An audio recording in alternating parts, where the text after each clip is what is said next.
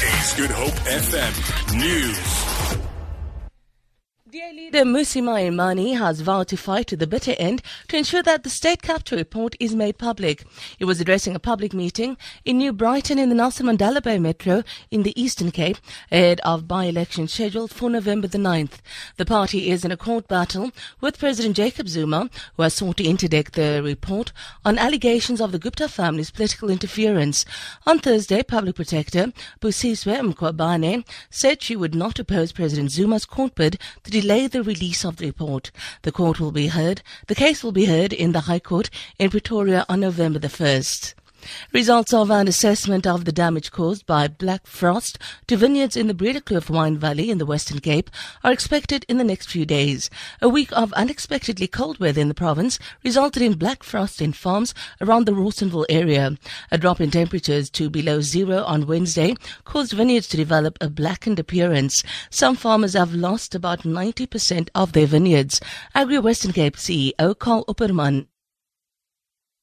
At the moment, we are still all doing the investigation. The wine industry is doing the investigation. We're also waiting for more results. The effect will only be slowly coming through in the next few days. It is only the very low-lying areas. When it's a black frost, normally your cells in the plants freeze.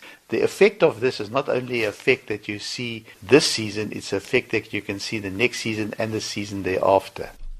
The South African National Civic Organisation, SANCO, has called for an end to the violence linked to the fees must fall protest at universities. SANCO National spokesperson Jabu Mahlangu says the organisation is gravely concerned about the escalating violence between students and police and the destruction of property. He says greater efforts need to be made by the ministerial task team set up to resolve the fees issue and other role players. We're saying to the commission appointed by the president, it cannot be business as usual. They have to work an extra mile to make sure that we find the outcome sooner than later.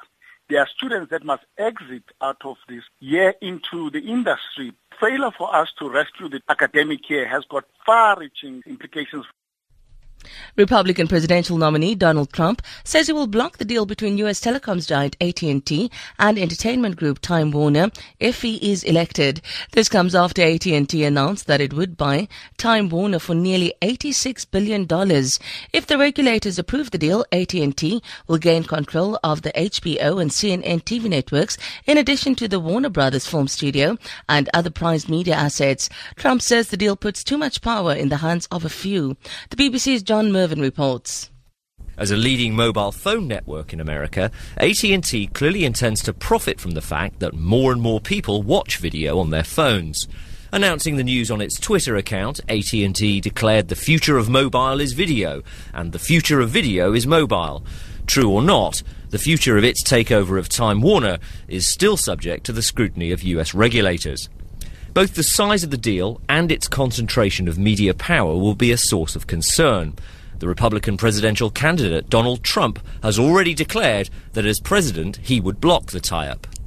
For Good Hope FM News, I'm Sandra Rosenberg.